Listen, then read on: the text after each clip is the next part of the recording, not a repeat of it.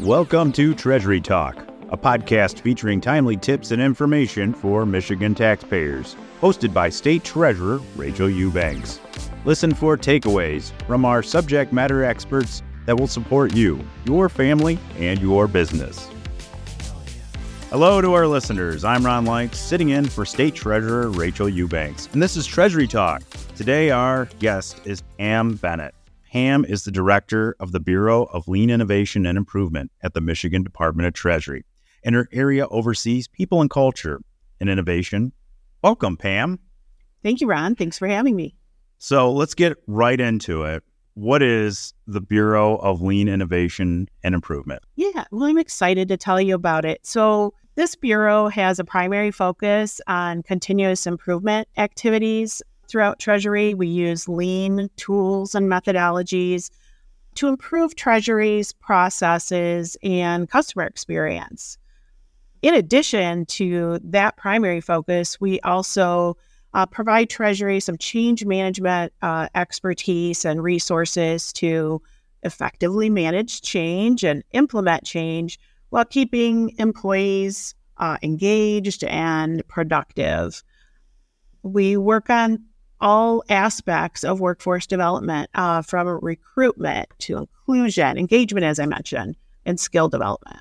So let's rewind the tape a little bit and let's talk about change management, because that seems to be an emerging field that I'm seeing more and more. And it's really a conflict management tool to use, so to speak, to have employees adopt planned change within an organization. Isn't that so? That's exactly right. The organizational change management team we have within LIB is a very small team, but a mighty team. And they use a structured approach and proven tools and methodologies to manage the organization and the people within the organization, sometimes even our taxpayers and customers, when a change may affect them, through the change, so that we have successful adoption of the change, and we get to realize the benefits of that change as early as possible. You get into a situation where you have a new piece of software, you have a new policy, a new procedure, and all that, and you're like, how do I get that message to all my stakeholders, all the people that have a hand in this, whether a policy or change, so to speak? So it's one of those situations, like, how do you guide the ship to where it needs to go and Absolutely. have everybody on board? And we're seeing more and more of that. Before it'd be like, okay, this is our change. And then everybody's like, when'd you do that? Or why'd you do that? And with change management, it's a mechanism to really help out everybody and get everybody on board and also receive feedback about something. Isn't that so? That's exactly right. And when you think about technology is a great example. Often a change might have something to do with technology. That's not uncommon at all. And you think about a technology change, we've invested, a fair amount of money and resources typically into a new technology. And so we really want to get to the place where people are on board with the change. They understand the reason for the new technology. They understand the benefits it will provide potentially to them as they do their jobs, and also to our customers and taxpayers. So as we work our change management plan, which Ron, you referenced, that communication is a large part of that plan. We do checkpoints along the way to measure how successfully the change is being implemented, so that we don't just get to, okay, we've implemented this new technology and we paid attention to communicating change, but somehow it's still not really adopted and working like we thought. So we make tweaks and we pivot as needed throughout to make sure that the change is successfully adopted. And that's a great reflection of that. Because as taxpayers are out there, whether they're business taxpayers, individual taxpayers, and a change is taking place, communication involves a sender and a receiver. And if you're just sending the message out and not receiving anything, no feedback, then you don't know how effective that change necessarily is. But if you're receiving feedback, then you can tweak and be nimble depending on what's happening and really understand what we can do better to serve our taxpayers. Absolutely. And that's why we also use human-centered design as part of our approach, which really helps us to do exactly what you just said, Ron. It helps us to stay in touch with the end users, the folks that are really intended to be touched by this change, and lets us know in the beginning and before we've gotten too far down the path what they really need out of the process and what their experience is. And that's very important. There have been instances of change, whether it's within Treasury or, somewhere else, where you think you're doing all the right things to implement a change, just to find out that when you finally roll it out to the end user, something important is missing. So we want to know that ahead of time, and we take steps to make sure we do.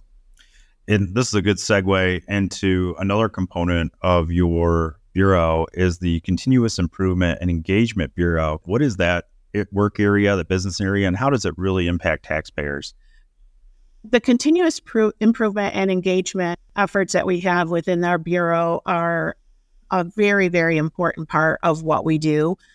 So on continuous improvement, we take on projects. We do a call for projects annually, but we also take on projects on an as-needed basis that create efficiencies. They might create savings. They create, hopefully, a better experience often for the taxpayer in the end, for our employees.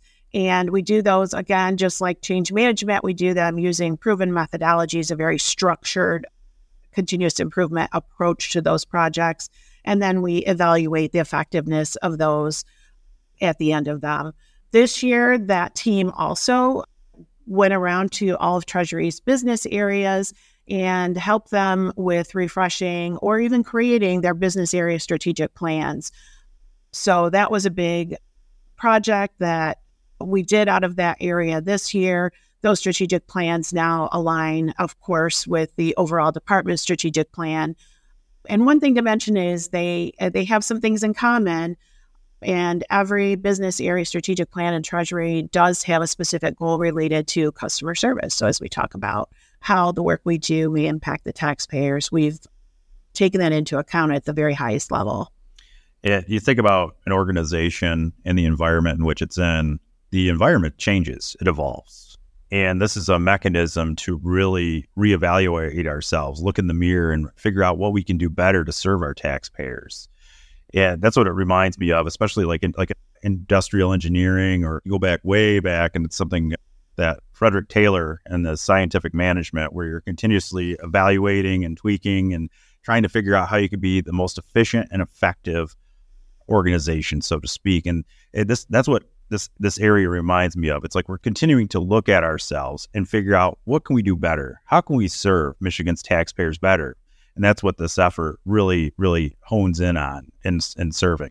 Absolutely. And that's why I, along with folks that are in the bureau with me, we really make sure that we're at the table in a variety of ways across Treasury. So, we take the opportunities to sit in and hear what the different business areas, different work groups, what their pain points are, what their customer feedback is, and we apply the continuous improvement tools to help them get to a better spot for Treasury and for the taxpayers.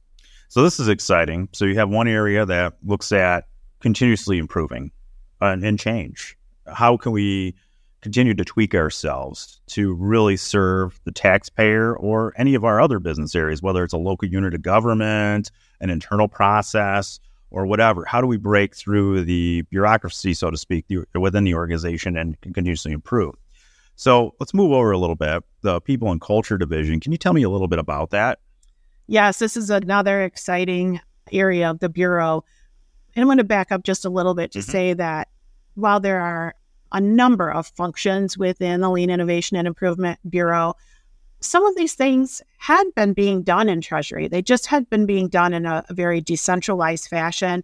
And in some cases, they were maybe a little bit more of an afterthought in some areas. So bringing these functions together allows them to really focus on them strategically, to leverage sort of the synergy of having all these functions together. But on the people and culture side, we're focused primarily on recruitment and retention. We're focused on inclusion and diversity.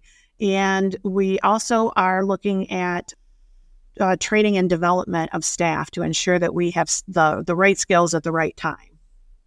And within that business area, why would we need recruiting? It's you would people ask, okay, what's going on? Why would Treasury or state government need to have recruiters? What's happening here that would need that? Yeah, that's a great question, Ron. So, maybe there was once upon a time when we could throw up a job posting kind of in one spot, and there was a lot of word of mouth, and we maybe attended a job fair or two. But recruiting, the labor market just keeps changing. If you think about all the changes that we've had, since COVID, everything's kind of since COVID or pre-COVID these days. But since COVID, the folks in the labor market they have different desires and they have different things that they're looking for in a job. And so we need to be very strategic in how we get out there. We need to be creative too, and how we get out there and we share with folks that we have jobs, what the pay scale is, what the benefits are, those kinds of typical things, but also what is our culture like? What are the benefits that there are from being a public servant, say, and having that pride of serving the public, of the culture and Treasury being very inclusive so that we have folks that are able to bring their authentic selves into work and do their best work. And so that we have staff that represent the communities that we work within throughout Michigan, which are very diverse communities. So it just has to be much more strategic and thoughtful these days. And we're making a lot of efforts in that area.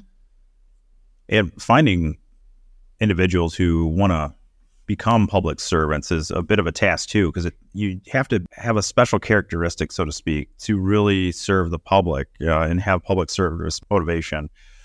And I know there are different things in literature and different things that talk about what makes a unique individual. And it's not necessarily those who seek a paycheck. It's those who want to serve the public, those who have a desire to make a difference on society as a whole. And that's what really trying to find those individuals who have that motivation to serve and show that you can make a difference in Michigan.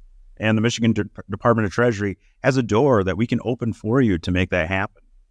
Absolutely. And there's a lot of pride within Treasury for being a public servant.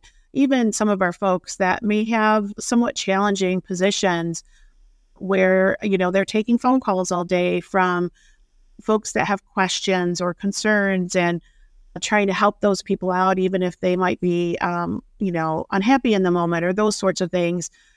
Really, we find that we get quite a few taxpayers and citizens of Michigan that reach out and specifically say, hey, this person really helped me to understand my situation. They pointed me in the right direction. They treated me with respect while they were doing it.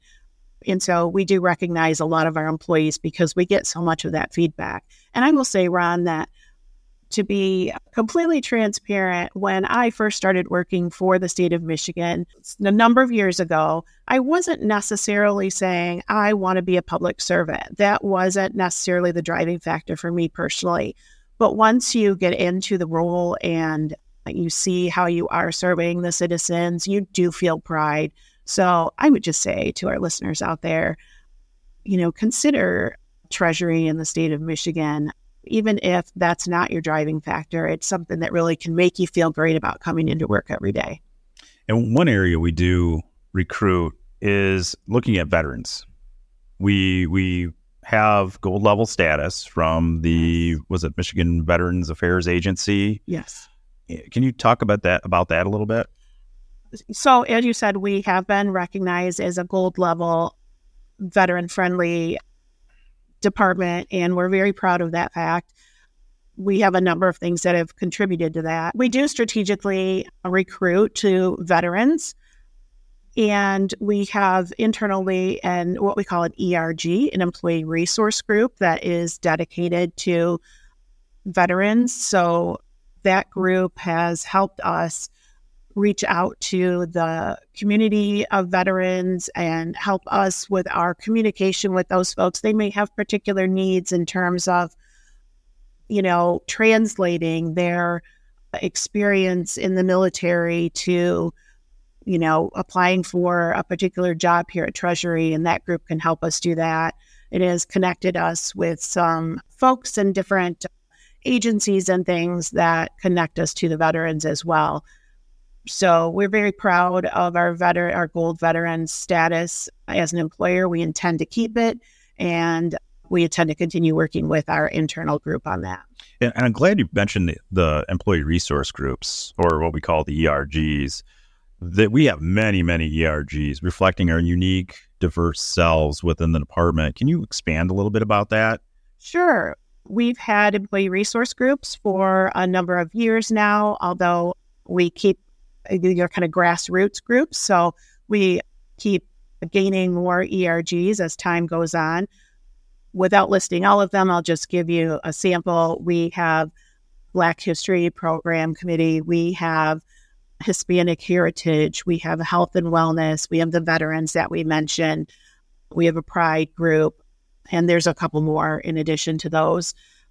But these are groups that are really employee-led, and they put on educational opportunities for those in the department.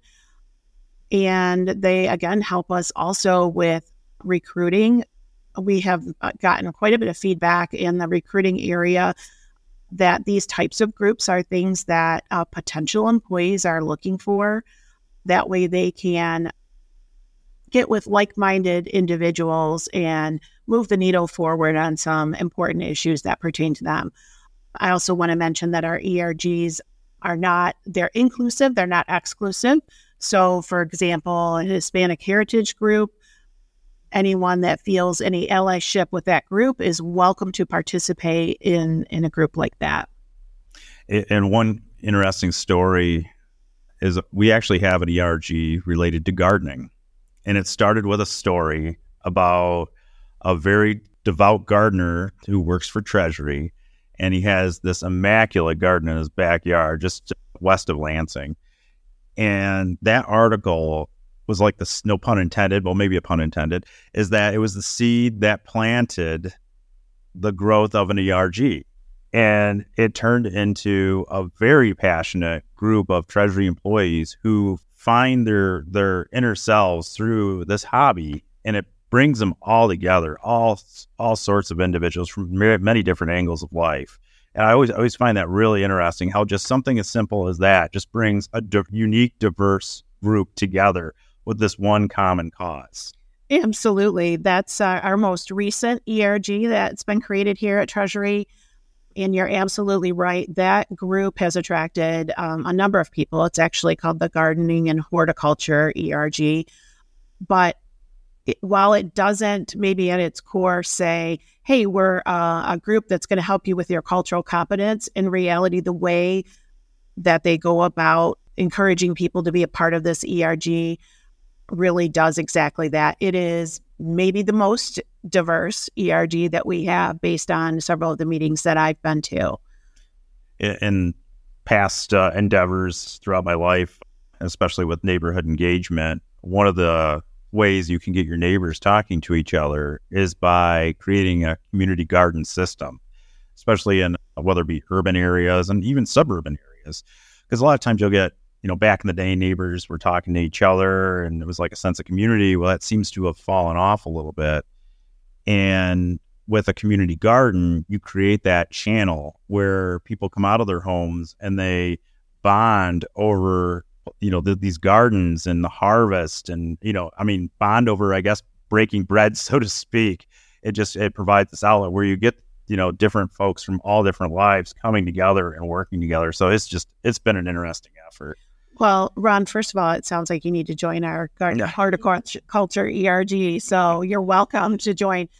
But that's exactly right. And that's not exclusive to the Garden and Horticulture ERG here at Treasury. It's really what all of the ERGs do, is they bring people from all different areas of Treasury that are diverse in the jobs that they do and the perspectives that they have and the, kind of lives that they come from when they're outside of work, and brings them all together, often on lunch hours. So, much of the activities that these ERGs do are happening during folks' lunch hours. So we can all get together and we can get to know each other a little bit.